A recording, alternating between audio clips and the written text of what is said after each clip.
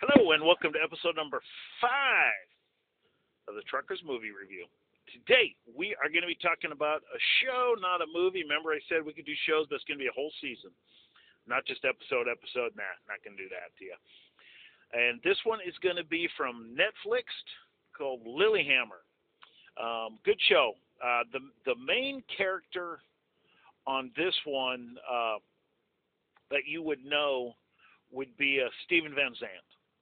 You'd know Steven Van Zandt. He was in The Sopranos, but I know him more for the E Street Band. Side note: I really like the E Street Band, but I don't like Bruce Springsteen.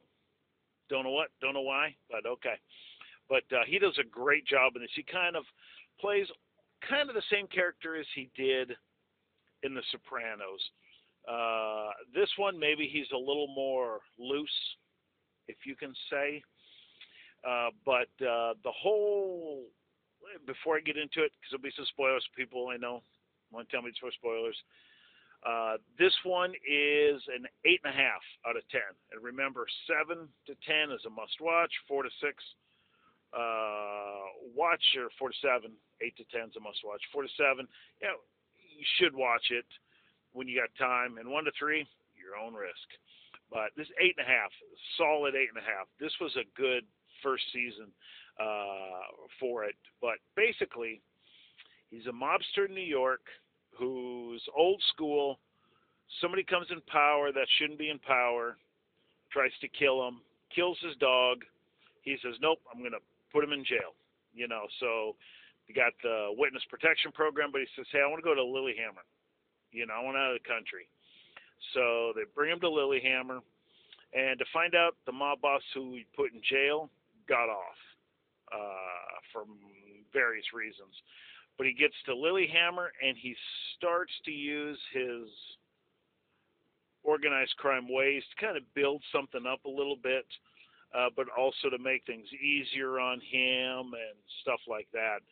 It's 100% drama, like The Sopranos, but there's more comedic throughout it. And all the supporting actors are Norwegian, because this is in Norway. All the supporting actors are in Norway. There's subtitles in this, so you're going to have to do some reading.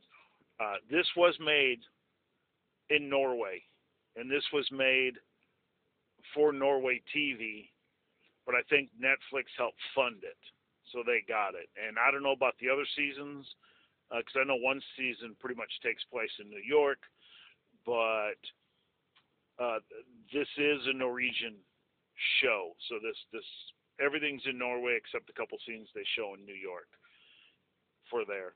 But good show. It's well worth a shot. It's on Netflix. It's from 2012.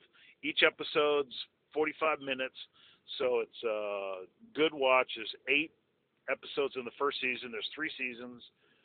There's 8 episodes each season, so you can hammer them all out, all 24 episodes in there. But really good acting.